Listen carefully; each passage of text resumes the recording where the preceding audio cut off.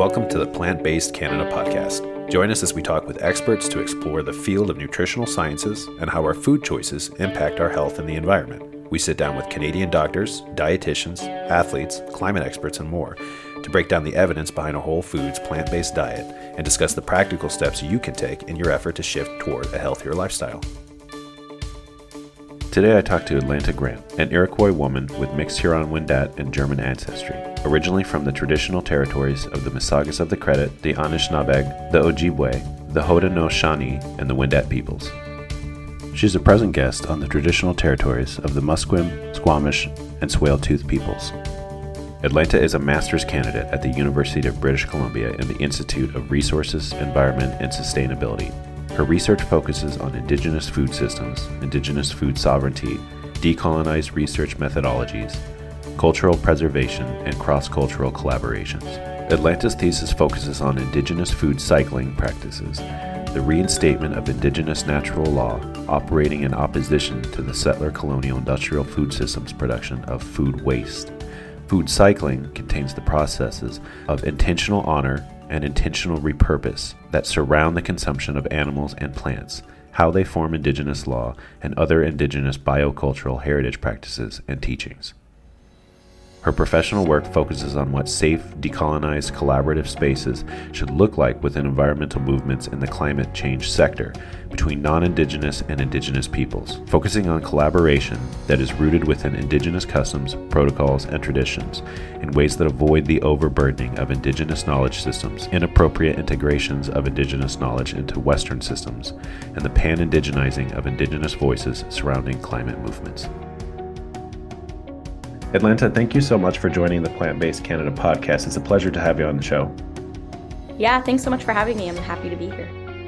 So let's dive in. Tell me about yourself, how you grew up, and what sparked your interest in studying environment and sustainability. Yeah, I grew up on Robson-Huron Treaty Territory, which is Northern Ontario in so-called Sudbury.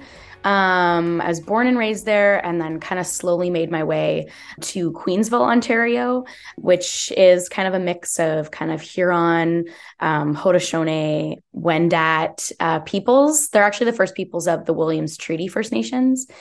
And kind of just in that growing up of childhood, I always was super wildly aware of just my natural environment. Sudbury is very beautiful, and my grandparents' house was on the front of about 20 acres of blueberry bushes and wild strawberry bushes and ponds with beavers in it. It was really hard as a child not to just be in absolute awe of everything. I think when I grew up and I went to the University of Toronto, and then my kind of more rural, outdoorsy atmosphere became more urban, I just started realizing I was missing my relation with food and with the land. Felt super disconnected. I felt like I had been almost like mishandling ceremony around food, in the sense that, you know, you're just eating out a lot in urban environments. You're using more plastic. You're throwing out a lot of like leftover, like quote unquote waste. And I just felt like I wanted to navigate this more. So when I started my undergrad at the University of Toronto, you kind of had to pick a major. And I always felt that was really odd. You had to pick like this one very specific thing to hone in on. And I was kind of struggling, and I stumbled across, you could do like a food inequity minor. And I thought food inequity, that's kind of interesting, and kind of stumbled into that world where I read this paper, and it was about salmon and this team of researchers that did, like a team of biologists. And they did this research study on salmon bone burial out in like so-called California with some of the First Nation or the Indigenous communities there, and how the bone burial was kind of translating to climate change being mitigated in certain parts of the ocean over there. And so just kind of coupling with kind of growing up in this beautiful natural environment that I miss dearly, living in an urban environment still, it just caused me to reflect on the lack of relation that I was having. And so in my undergrad, when I was reading these papers, I just kind of felt like this is what I have to try to navigate. How do I reconcile my who I am and who I feel I should be around food with a person that lives in an urban environment? And how can I, as somebody that wasn't raised in my Indigenous culture, how can I reconcile and relearn my Indigenous biocultural heritage, which is like Indigenous knowledge about the land? How can I kind of reconcile that as well? How can I relearn my own identity and who I am? So that kind of growing up experience led to this kind of exploratory journey, I guess, of reclaiming my Indigenous identity. And by trade, you just are reconnected back with the land. So the environment is just, it just comes with relearning that identity. You can't not relearn about the environment as well. So let's get into that. As an Indigenous person, what is your relationship with food? What can you tell me about the Wendat culture around food and how it relates to the land you live on? It's interesting because, so I'm Huron-Wendat, which is Wendake First Nation in Quebec, but I didn't grow up there. I wasn't grown up on that reserve. I didn't even have close Indigenous familial ties that did still live there either. And I think it really just speaks to the histories and kind of violence of colonization, as they stripped people and Indigenous people from their like natural original lands, and kind of displaced us. It also displaced paperwork and our ability to, in a more colonized, aka like organized-ish way, track our ancestry. So relearning this identity was really interesting. And I think it speaks to a lot of urban Indigenous people's hard time and experiences, kind of living in these environments that aren't of, say, the reserve in which maybe our paperwork might be, or which like the title of our Indigenous identity might be. It makes it a really complicated answer, because I wouldn't say necessarily that my practices or my relearning is specifically Wendat. As much as I would love to, it is my identity. It's so much more of like an Indigenous, like melting pot of an amalgamation of the land that I live on now, which is the unceded territories of the Musqueam, Squamish, and Tsleil-Waututh peoples here in so-called British Columbia. But growing up, like I mentioned, on all the other territories, I would say my practices and my relationship with the land is like an amalgamization of, if that's even a word, of all three. So it is interesting because, you know, these settler colonial institutions that you do research under or you kind of live through with the government, they really require this like singular answer. I am this one thing. And that is tricky because I wouldn't say, I don't feel I could say specifically Wendat teachings inform my relationship with the land. Although as I relearn my identity, just through connecting back with my Indigenous ancestry, reconnecting back with Indigenous family members, and just from what you can find on the internet, I kind of always joke that for Indigenous people that are disconnected from their land, Google is your elder, because you're just really trying to navigate it as much as you can about your culture through the internet these days, especially when COVID hit. You can't just go to the community and ask questions. So the answer is a tricky one. And I would say that from what I've learned about my Wendat ancestry is really attached to looking at the land in more of like a cyclical relational way. There's this really beautiful Wendat book by George Siu. He's a Wendat author he's Native American, but you know, these teachings kind of, they're not stuck to one spot.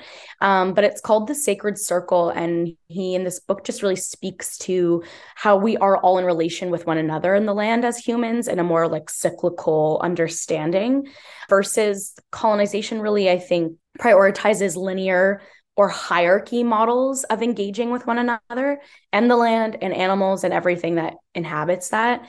In this Wendat teaching, while it is more attached to like the so-called Americas, he does speak a lot just to this cyclical, harmonious approach to viewing everyone. Because if you're in a cyclical relation with anyone, you absolutely cannot have an extractive or hierarchy of domination form. It's impossible in a circle. So that's something that always stuck with me, I think, growing up in the woods with these like incredible berry bushes and animals around, that also is just wildly clear as a teaching. Even from my non-Indigenous family members, I'm also mixed. I'm half German, half German Irish. And also in German culture, there is just such an appreciation for the land and just really respecting it and not disrupting what's going on. So I would say, in the longest answer ever to your question, it's a mixed bag for urban Indigenous peoples, but it's definitely important to bring up. And my teachings about the land are just so rooted in my mixed ancestry from my German grandmother and my grandfather teaching me about the land, and from my Indigenous kind of reclamation of my own culture. I would say I've been very grateful to learn a lot from the people from out here in British Columbia. My auntie is Mi'kmaq, but happens to live on Vancouver Island, which is Lekwungen territory. So we're kind of all just learning from one another, where there's like a steady heartbeat attached to Wendat teachings. I would say most of everything that I do now is just informed by the kind of mixed bag of Indigenous peoples that are in my circle now. One thing that you mentioned that really stuck out to me was when you were talking about cyclical things being in a circle versus linear. And that's something that I don't think I've ever perceived before. It's very interesting. We've had people on the show to talk about food systems and food waste and things like that before, and talk about animal agriculture and all these things. And you're right. I think we think of things, especially from a Western perspective, in this linear, everything builds off of the other, and instead of looking to each other and having that circular culture. It's very interesting. I do want to ask about Indigenous food sovereignty. This may be a new concept to some listeners to the podcast. Can you explain what this is from a policy approach, and then the underlying issues impacting Indigenous peoples and their ability to respond to their own food needs?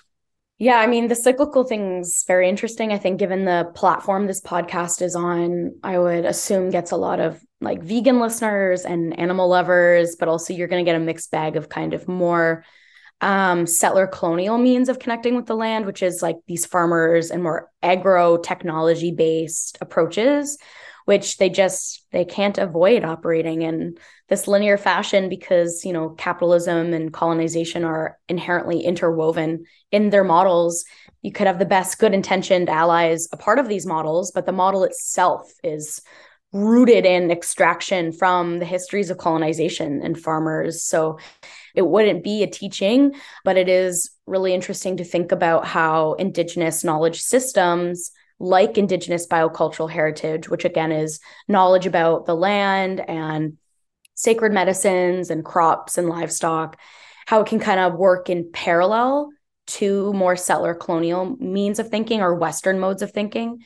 I think a lot of the times when I bring up Indigenous teachings, such as those rooted in Indigenous food sovereignty, people try to just take it and run with it. So they'll take the sacred circle thing and go back to their, agro technology company and say, like, we need to adopt this. We need to take in on this. And I think it's just a reminder that we really need diversity in knowledge, especially when it comes to things about the land, food, everything. We're really not okay with like diversity or disagreement in this space. And we really need to just be in parallel with one another and operate in an okay for disagreement. There's a scholar, Deborah McGregor, an Indigenous scholar, and she talks a lot about the Tura Wampum as it's an Iroquois teaching, but it just teaches like models of coexisting. So I bring that up because with any teaching like the ones I'll talk about with Indigenous food sovereignty, I think that non-Indigenous bodies, even like really amazing allies or settlers, when it comes to the environment, people just kind of take Indigenous teachings and run with them.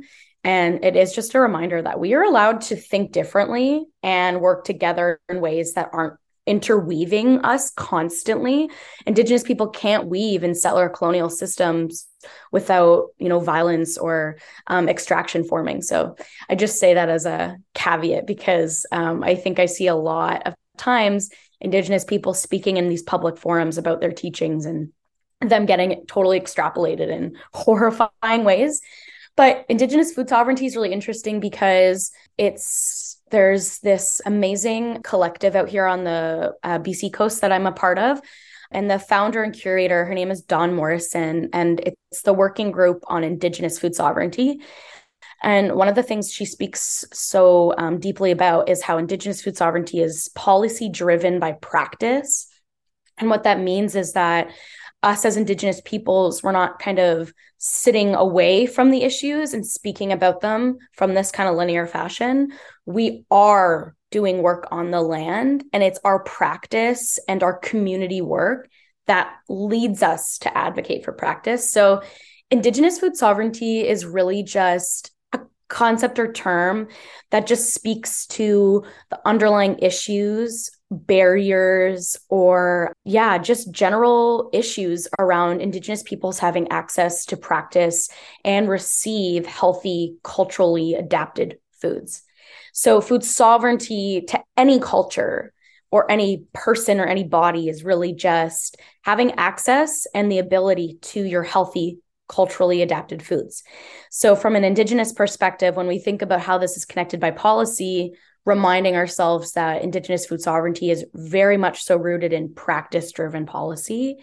It means and addresses in a very explicit way that colonization is extractive. As we've mentioned, it's a hierarchy model of dominance. And so what we see right now for Indigenous peoples is we don't see land back. We don't see treaty rights honored. We don't see Indigenous laws being honored in the settler colonial states or institutions, which again, this isn't shocking because they're different systems, but they don't try to just be different and work. If it's as if you can't understand Indigenous law, so that means that it's wrong or it doesn't work. And so it really means that for Indigenous peoples to have Indigenous food sovereignty, to have access to healthy, culturally safe foods. Sadly for us, because of colonization, that will never happen unless policy is changed, because land's been taken, because treaty rights are unhonored, because Indigenous laws don't really have space to be honored and upheld in so-called Canada, like is judicial system. Until these things change and policy can be advocated for and uplifted for to change these things, we will never ever see, in my personal opinion, truly like food sovereign people.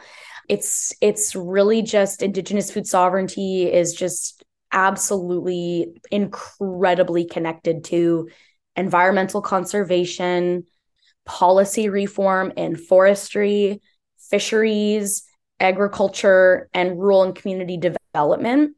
Doesn't always have to be policy super connected to like environmental based means. I mean, we think of the crises that are occurring on reserves across so-called Canada. We still in 2022 don't see clean drinking water. We still in 2022 don't see adequate housing. We see infrastructures that are degrading and falling apart. We still don't see like safety. We still don't see Indigenous peoples being rewarded through financial compensation or just through like knowledge, sovereignty of being stewards of the land. So we still see hunters going in and hunting, and Indigenous peoples' protective means of hunting are dishonored. So it's a sticky question. It's a complicated question, but that's what Indigenous food sovereignty means. And it is so interwoven with policy, because our biocultural heritage, our Indigenous knowledge systems are inextricably attached to the land. They are a part of it. And so if we don't have access to our land, we don't have rights that are honored for us to grow, hunt, and fish in appropriate ways on the land. Of course, we don't have Indigenous food sovereignty. So by it being as a means, policy driven by practice, it means that we are still on the land, hearing from community. What are the issues on reserves, housing, clean water? What are the issues for our fishers and our hunters? And it means taking that collective voice in a way that avoids pan-indigenizing, but really just taking the collective and then through that voice, mobilizing it to policy. In practice on the land leads us to policy so that we can practice Indigenous food sovereignty in a way that's accessible and barrier free for, the 7 generations to come. You touched on it at the end there, but when you were talking about steward of the land, I think that's something that, again, from a Western perspective, we're oblivious to the fact that it's one thing to say, and this is similar arguments in the United States too, where I'm from, is the whole racist concept of pick yourself up from your bootstraps. There are no means; they've been removed, and you say steward of the land. If you don't have the means, you can't have your own sovereignty. If you don't have access and the resources and the means to your own land, then it's removed from you. And I think that's something, again, because of the system that we're set up, as you explained, puts everything else in a shadow and moves it away from the spotlight so that it just exists in its own. These problems, these crises, they exist in their own bubble that are unseen to the general public, and it's propped up by the policies that are created that way. I want to ask you about food waste, or another term for that, food cycling. What does the concept of food waste mean from an indigenous perspective? Because I understand how I perceive it might be much different from how you might. Yeah, I think, just as somebody that is a part of Indigenous food sovereignty movements, I think one of the biggest things I had, and is any connection to the stories I just told as somebody reclaiming culture and, Google as your elder for urban Indigenous peoples just trying to reconnect with the land, is that our Indigenous knowledges are very inaccessible to Indigenous peoples a lot of the time. And when I was trying to just reclaim my Wendat Indigenous biocultural heritage, when I was trying to relearn my own stories and teachings and protocols with the land around the handling of food, or I don't know if I like that word, but, about reacquiring in relation with the food, waste was something that I just felt really disturbed by. I'm sure everyone that lives in cities feels this. You just see it in restaurants and in grocery stores and in condos. And we also see it through the kind of hilarious waste infrastructure systems that are set up in place. I mean, they're all essentially behavioral nudges. You are prompted with a choice as a human to recycle or throw things out, but in reality, they're the same bag underneath, the lid. So we're kind of living in this, I think, and again, I want to be careful about saying I would say the majority of the public is living in a bit of a fallacy when it comes to waste. And I think truly reclaiming relations with food through the ways of being just really perceptive and observant around what you're doing with leftover foods is actually something from an individual standpoint is really obtainable for people. I think for myself, when I was trying to relearn and rethink and I was observing these patterns, I just thought to myself, 100% there's a teaching that will help me here. There's a Wendat teaching that will give me guidance on how I should be handling my food. Given that I am living in a condo and in an apartment, what can I be doing here? And that was when I stumbled on these papers about bone burial. And none of these papers were written about Indigenous people. We weren't in the seat of autonomy. We weren't leading the discussion. But there was a discussion. There was a space for Indigenous knowledge that specifically tackled this epidemic, this non-relational, really violent handling of food. Humans, and I would say especially more non-Indigenous cultures, or more, I'd say, white settler non-Indigenous cultures here, we've lost just the harmony with food. And so I was chatting about it with just some Indigenous friends and peers of mine. And I was just kind of asking, is there a word in your community for waste? Because I'm trying to relearn my Wendat language and I'm not seeing a word for waste. I'm trying to find it and I can't. And of course I can't. There would be no word for waste because in Indigenous knowledge systems, that is no such thing. There is no waste. And so I thought food cycle kind of off of this teaching from George Siu of Sacred Circle just felt really powerful. It's not food waste, it's food cycling. But to be cautious here, it's not that food cycling replaces food waste. It kind of goes back to what I was just saying about different models existing in the one room. The industrial food system we operate in here in so-called North America, it's a system of colonialism. It's a settler colonial system. So, as a system that is colonial, it obviously is favoring tactics of hierarchy, of domination, of extractivism, of oppression, of inequality. It is in its blood. It can't not act like that. Even if you have good intentioned people within these systems, it's just by trade of the system itself. You can't crash the machine. You can direct the machine into a different direction. Food waste then is going to be an issue that's obviously extended off of such a system. It doesn't value food. It doesn't view food as a friend. It doesn't view food as a kin. It doesn't view salmon or herring or trout as a life source worthy of honor. It's a settler colonial system. So I think right now people are really wanting to correct and mend the food waste epidemic. You can't. It's rooted in a system of colonization. What you can do is decolonize your mind and decolonize the system. And so food waste as an issue is quite obvious. Solutions that stem off of that issue just perpetuate existing inequalities because, again, it's just colonial expansion. It's just like a domino. Food cycling is in parallel. I'm not saying that people within food waste sectors can't refer to food cycling. 100% you can and you should. As you aim to decolonize your mind, food cycling off the tongue informs an action with food that's more cyclical. So food cycling is really indigenism. Before colonization, we practiced food cycling. So it's indigenism in practice. It's an affirmation of indigenous law or sacred law, natural law, because in our language and in our teachings, and one of my mentors, a Cree mentor, Tabitha Robin, always reminds me, our laws told us not to waste. Colonization came, it slaughtered, it left, it burned, it disrupted, and it broke our natural law. And in our natural laws, it says we don't waste. And so food cycling, just as a reminder to the listener, it's indigenism. It's the reinstatement of indigenous natural law because we are reclaiming back our practices that operate away from food waste.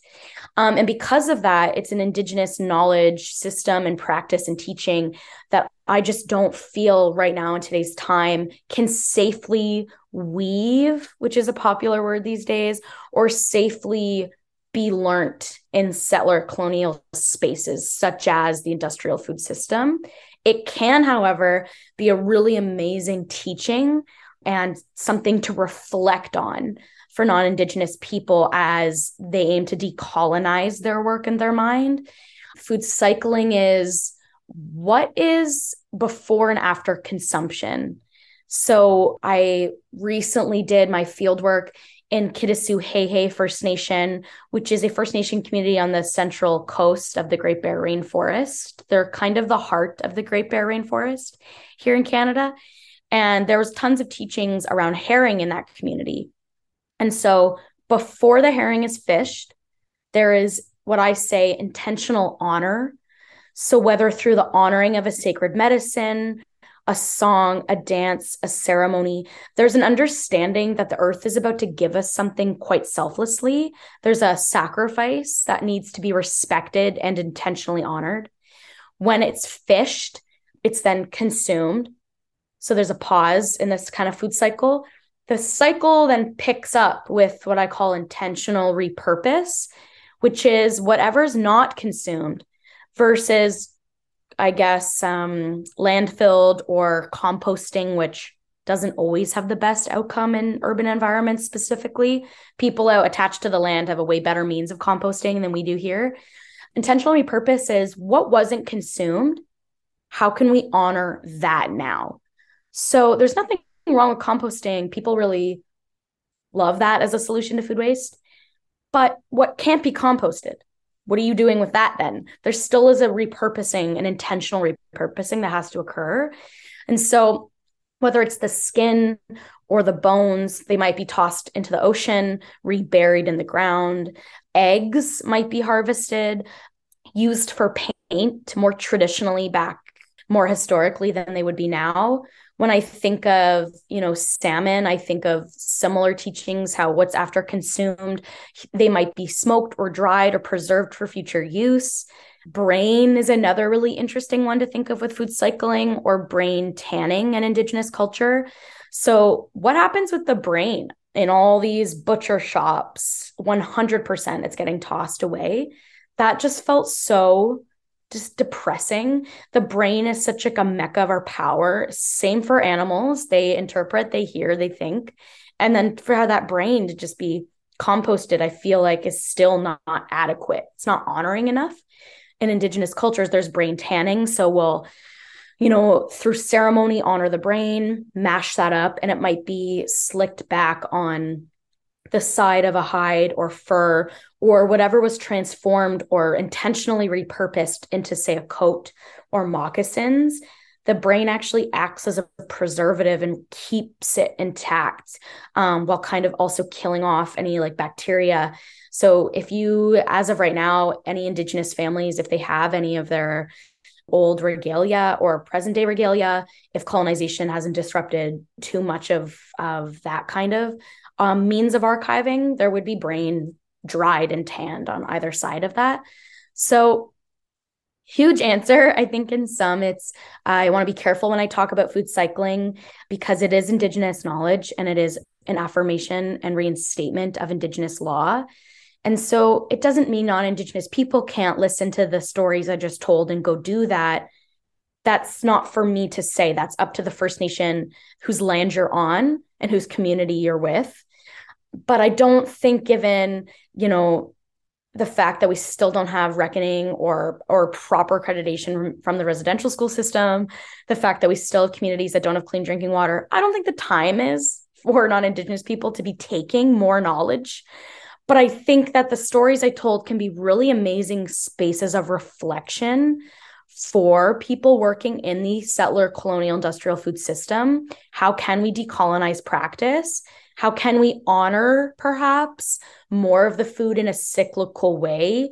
And how can we, as individuals, decolonize our mind? So maybe when we go buy fish, maybe perhaps we opt away from grocery stores. We try to enter in relation with, a fishery or something. How can we reclaim those spaces?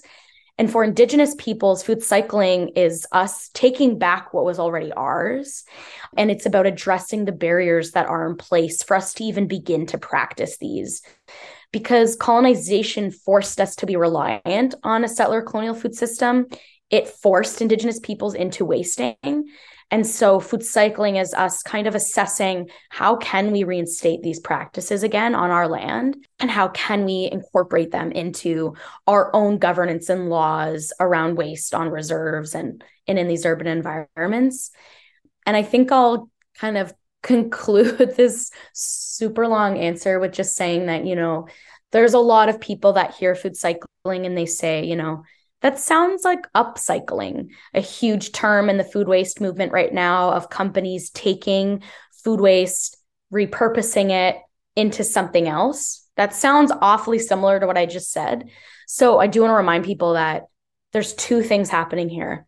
There's a settler colonial industrial food system that favors waste, will always have waste.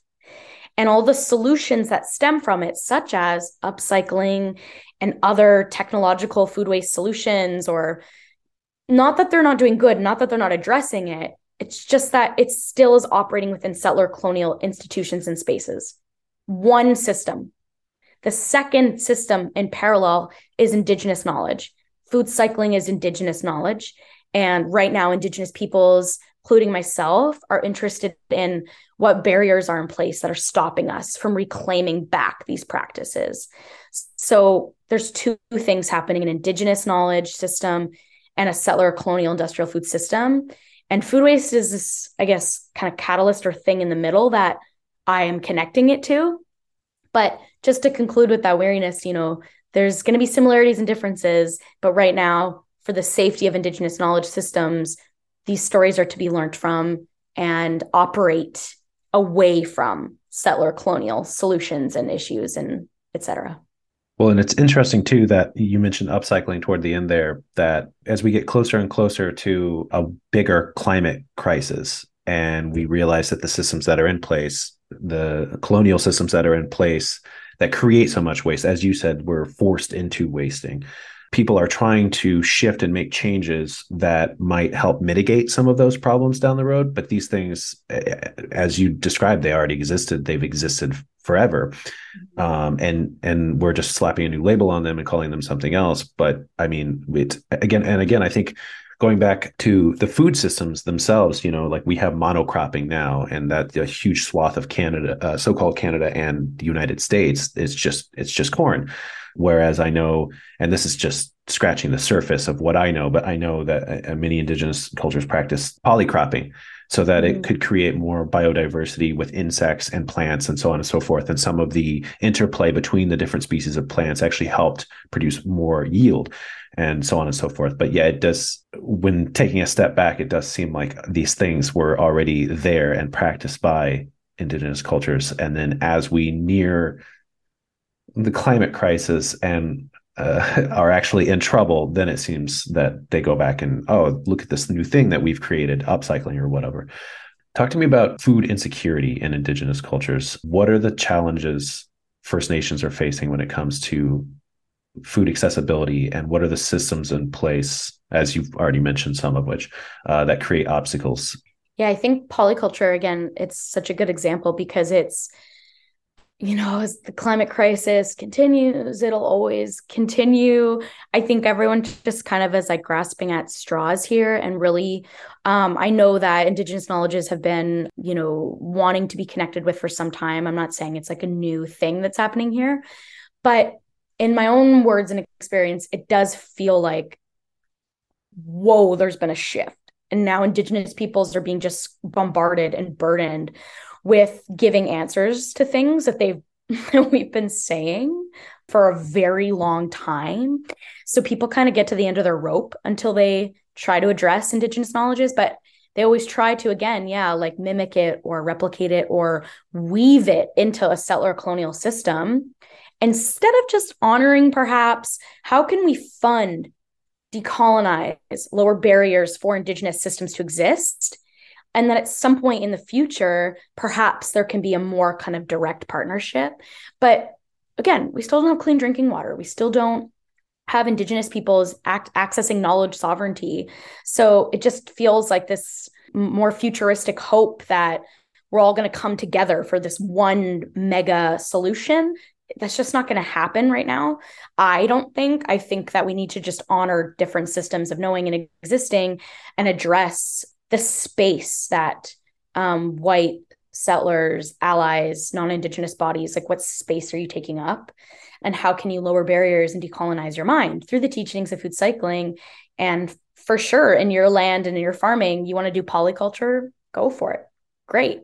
But are you also addressing like land back? Are you also addressing perhaps a barrier that you're putting up in place? So there's lots of like complicated nuance, and it sounds like perhaps a bit cynical at times. A lot of people say to me, if I'm doing this, at least it's better than nothing, or if I'm doing this, at least it's better than the guy that's not. And that is all true, and that is all good, and that is all dandy.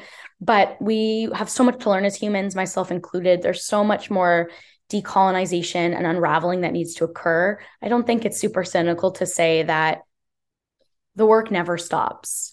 Decolonizing never stops. It's just so rampant here in so-called Canada. I, even myself as an Indigenous person, have to be wildly aware of when I'm speaking in a very colonized way with community members, as somebody that wasn't raised in my culture, that has been trained in settler colonial systems. There's just always work to be done. And food insecurity is something that has always been a bit of a, I don't want to say triggering, but I get really like heated around the topic. And I think it's because, again, it's one of those things. The settler colonial industrial food system, huge mouthful, but we have to be explicit. It's a system of colonialism. Obviously, then, just like food waste, there's going to be food inequality and food issues. That's so obvious. No, like we know this.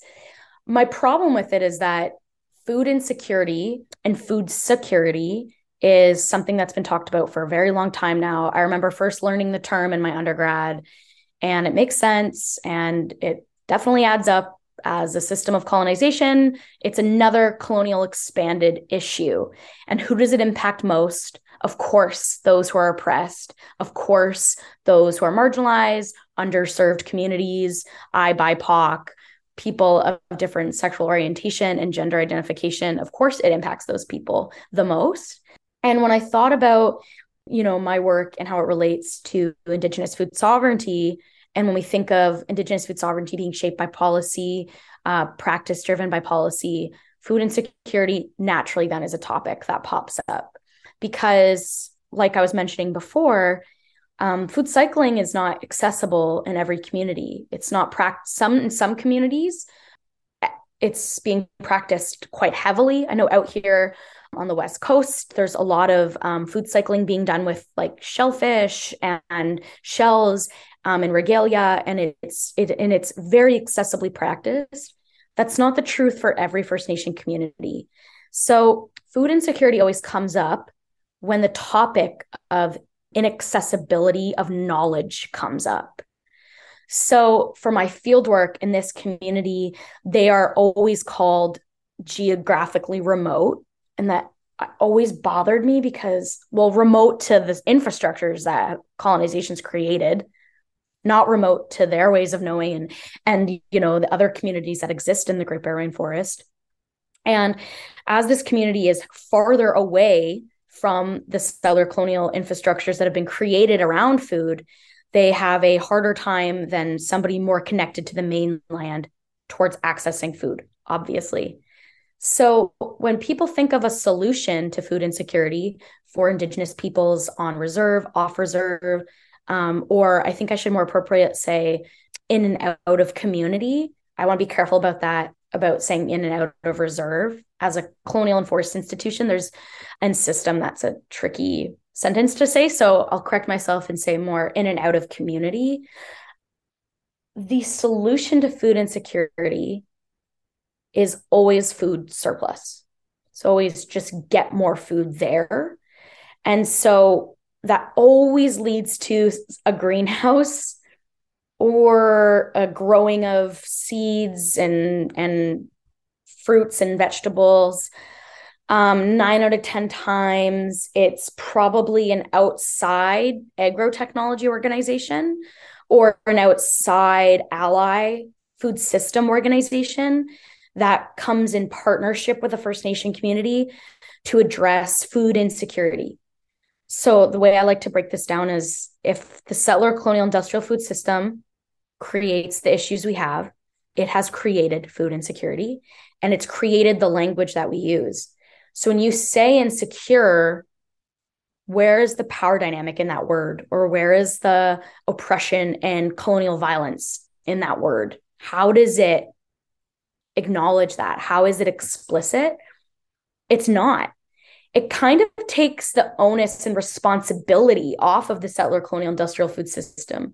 Oh, we acknowledge you're quote unquote vulnerable. We acknowledge you're insecure. We're going to help you now. We're going to make you secure.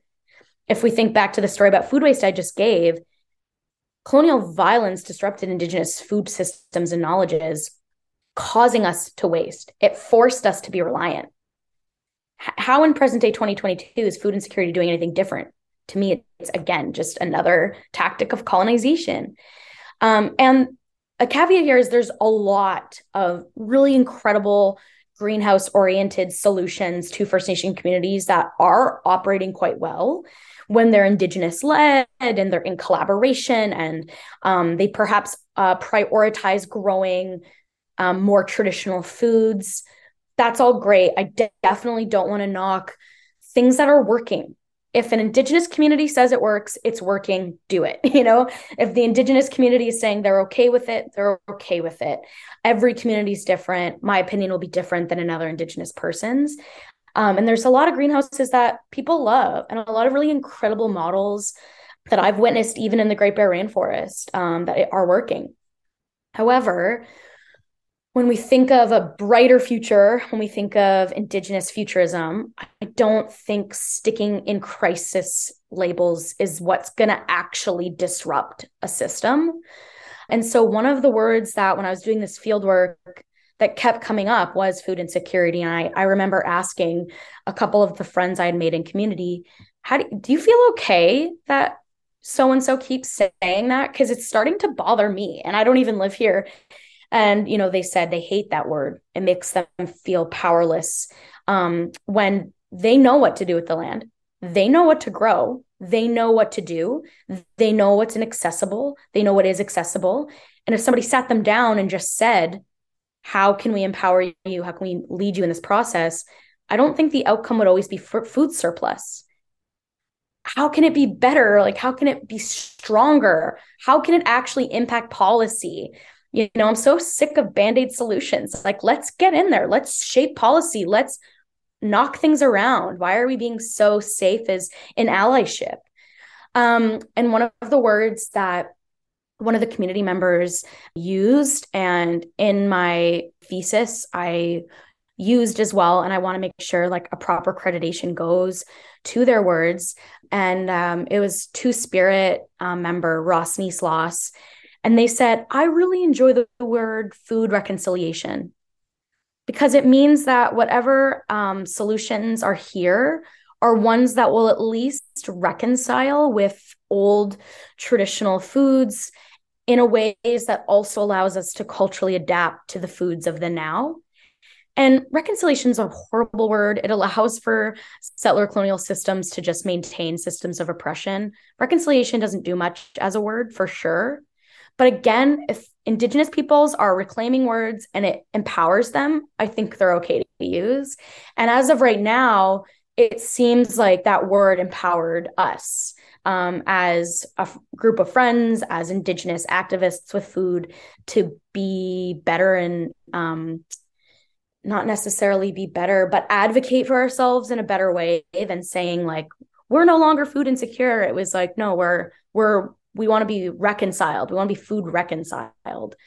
And so when I think of communities that still have food access issues, which is right now in the present, I think it is because we keep saying food insecurity off our tongue, and language informs actions. That is just so wildly clear to me as a human being. You say something and that happens.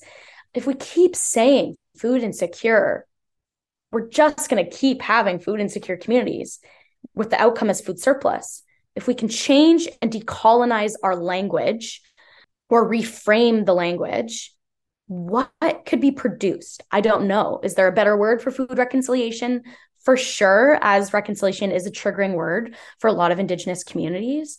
But I think it does a better job at producing solutions that at least are decolonized. And there's also, I believe he's Anishinaabe, Indigenous scholar Gerald Vizignor, I think, totally probably messing up his name. But he has a book where he loves using the word survivance. And I know that's also a word I've tried playing around with, food survivant communities, because by saying survivant, while it still is vulnerable, it at least is explicit to the fact that we're survivant and we've adapted to colonization in a way that food insecurity just doesn't even remotely tackle. There's also a really amazing podcast called Don't Call Me Resilient that I also loved because they explicitly break down the word resilient.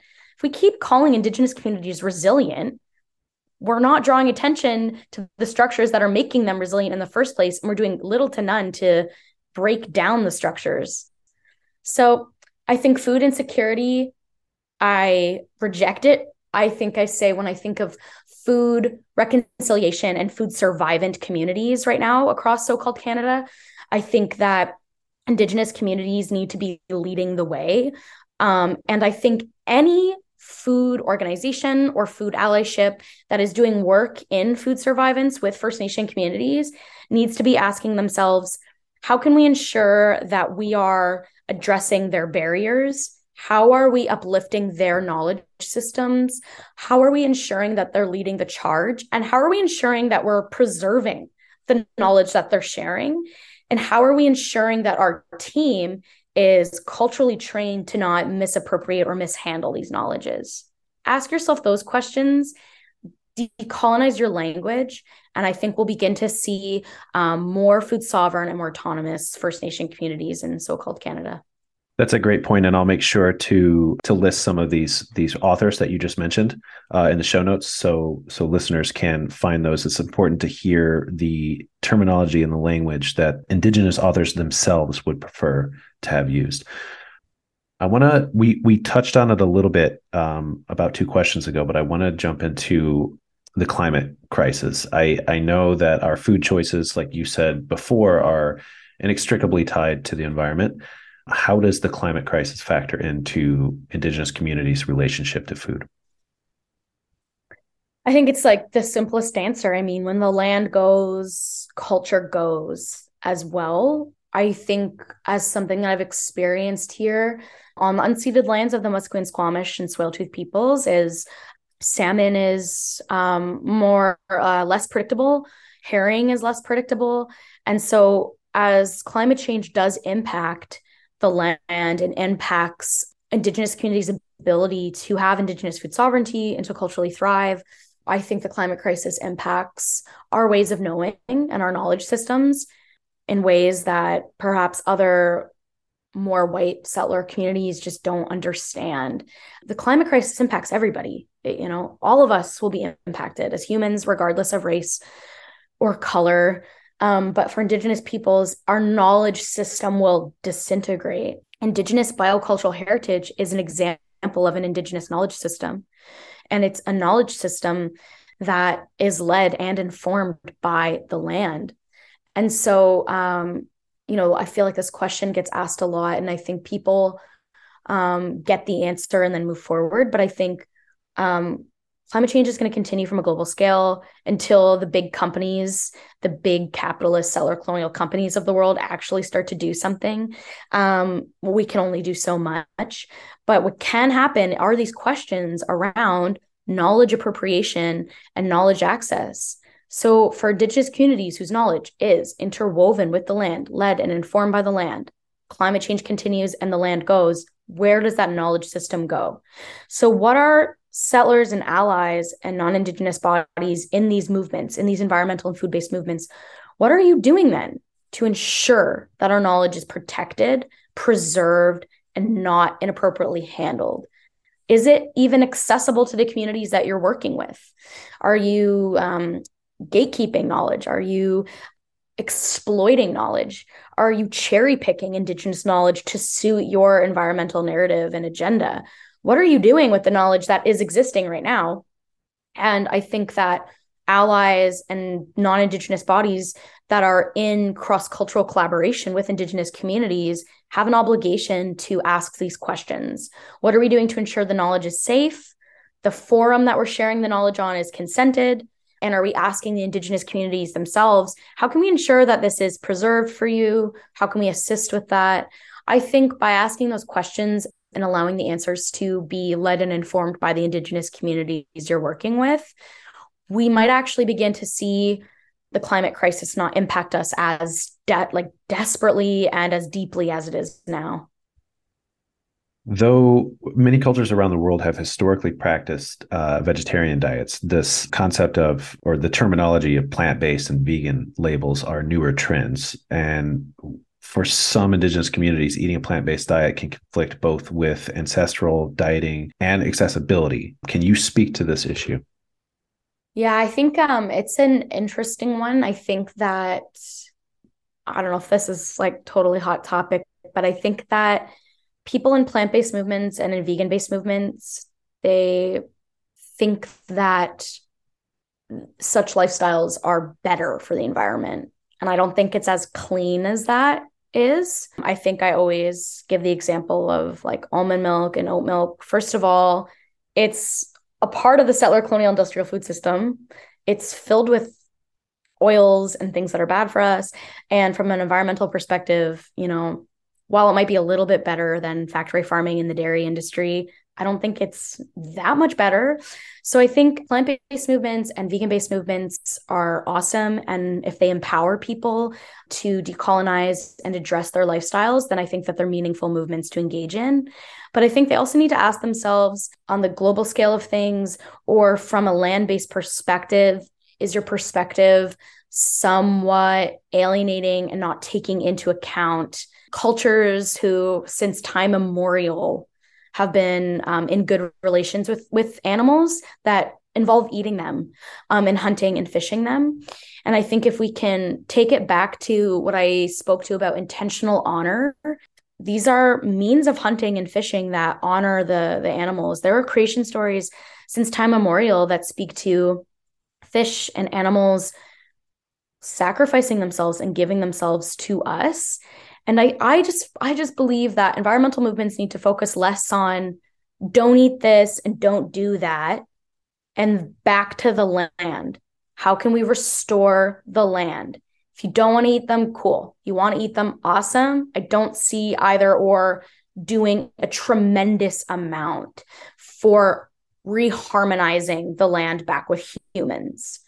That clean sentence there. I just don't see it doing a lot of harmony back with the land, because I just have observed plant-based movements alienating and acting in ways that are quite racist towards Indigenous communities and other cultures that hunt as a part of who we are.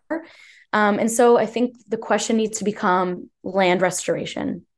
So plant-based movements, I'm sure, prioritize more like garden-based projects or reconnecting with the land back with perhaps eating seasonally and ancestrally with seeds and nuts and all of that stuff. So that's awesome. Focus on that. So how are we growing things? Where are we growing things? How can we restore the land that we're on? Soil remediation. How can we navigate those things? And how can we draw attention to the systems of colonization that are attacking animals? So factory farming, horrifying non-relational colonial violence. So focus on the systems of colonization that are disrupting animals and reharmonizing the land, and supporting and trying to understand cultures that have a relation with animals since time immemorial that does involve their consumption and use, and understanding that as it's rooted in intentional honor, these animals are engaged in relations with us that are far beyond hunting and consumption. There's so much incredible Indigenous grassroots and activism around hunting and fishing right now. Immerse yourself in their narratives, like support, learn, because everything that Indigenous peoples are doing are out of honor, love, and respect for animals. And so I think in a conclusion to that, I think that plant-based movements and vegan movements are operating in a very well-intentioned, meaningful heart of just really trying to protect animal welfare and trying to reclaim health and trying to reconnect with the land. And that's all because the food system is a system of colonialism. It wants to deteriorate our bodies. It wants to harm animals. It wants to do these things. So keep that up.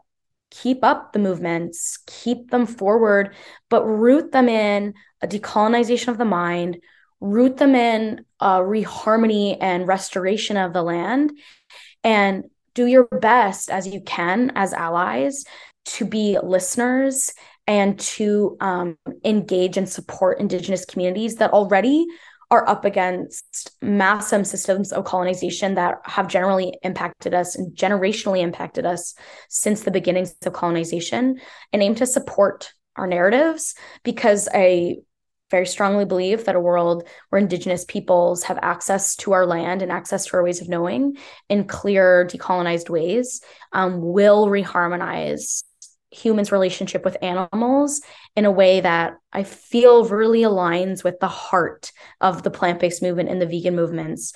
What we're all really trying to do here is just decolonize and detoxify our bodies and our minds away from what colonization has done to the land, to animals, and to our bodies. I think that's extremely important for listeners at home to consider. I think the message comes back to intent and perception of how you might perceive an animal. Like you said, the system that's set up now, what we do with the animals, they are an equation they're an X, Y, or Z in an equation that is only meant for it to be utilized. And as you said, indigenous cultures respect the animal, and it's cyclical. All comes back to that perception and that intent, which is vastly different between the two systems.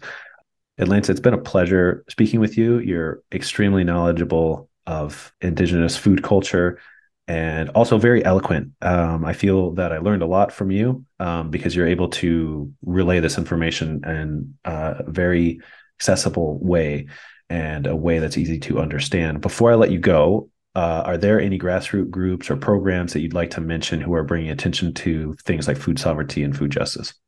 Yeah, I think the one I mentioned earlier by founder curator Don Morrison, the Working Group on Indigenous Food Sovereignty, is rooted here within so-called British Columbia, but it really is a global movement and really seeks to connect with other Indigenous food sovereignty movements from across the globe. And as a working group, there's so much we lead here in regards to land restoration and a decolonization of the mind, body, and spirit. And I think the other thing I would mention to listeners is that settler colonial academic institutions are seeing more and more Indigenous researchers and knowledges being presented within the academy. Whether it's a safe space is a whole other conversation, but there's a lot of Indigenous scholarship around climate change, around the environment, around plant-based movements in ways that are way more familiar than I am. And I think that, you know, knowledge has always been a privilege. Knowledge has always been a power. And to just read up on what the Indigenous voice is saying, stop hearing it through the voices of others. And so I would definitely want to highlight Kyle White. He is an incredible environmental and climate change-based Indigenous scholar that has inspired a lot of my work. Max Librian and their book, Pollution is Colonialism, while connects more to plastic and chemical waste pollution, just draws in a very powerfully explicit ways everything I just mentioned about, you know, are the systems around us being systems of colonialism. And to just really attend First Nation communities, forums, hear their voice, hear what they're saying, and do just that. And to be really cautious of pan-indigenizing us and allow for the diversity of Indigenous knowledges to exist is something I think I want to conclude with. And that the goal here isn't cultural immersification or weaving and or learning everything about another culture. The goal here is of listening and of respect and of coexisting. So, you know, animal movement, plant-based movement, agriculture, Indigenous food movements, there's so much going on right now. I think we just need to listen, allow for coexisting, and allow for a decolonization of the mind to occur, and to just be really explicit and call things out and to uplift the Indigenous people around you. Are you taking up room when you shouldn't? Are you taking up a seat when you shouldn't? Are you teaching an issue that is not your own? And to just remind ourselves that our heart and the heart work of people in the plant-based movements, in Indigenous food sovereignty movements is all the same. We're all here because we see the destruction that's occurring and we meaningfully want to engage. And so in order to do that, we all just need to listen, to decolonize, and to just uplift all of the marginalized and underserved voices that are around us right now, and allow for diversity and allow for disagreement. And I think we'll start to begin to see slowly but surely a rolling effect of change for our food system and for the local systems and the local knowledge systems that are all around us. It's been a pleasure. Thank you so much for talking with us today. Yeah, no problem. Thanks so much for having me. This podcast featured royalty-free music from bensound.com. A very special thanks to our guests for speaking with us and sharing their insights. And of course, thank you for listening. The Plant-Based Canada podcast is an initiative of the group Plant-Based Canada, which aims to educate the public and health professionals on the evidence-based benefits of plant-based whole food nutrition for individual and planetary health. To learn more about the show, visit our website, www.plantbasedcanada.org, and stay up to date by following us on Instagram and Facebook at plantbasedcanada.org. and our Plant Based Canada YouTube channel. Also, don't forget to subscribe on iTunes, Spotify, or wherever you download your podcasts.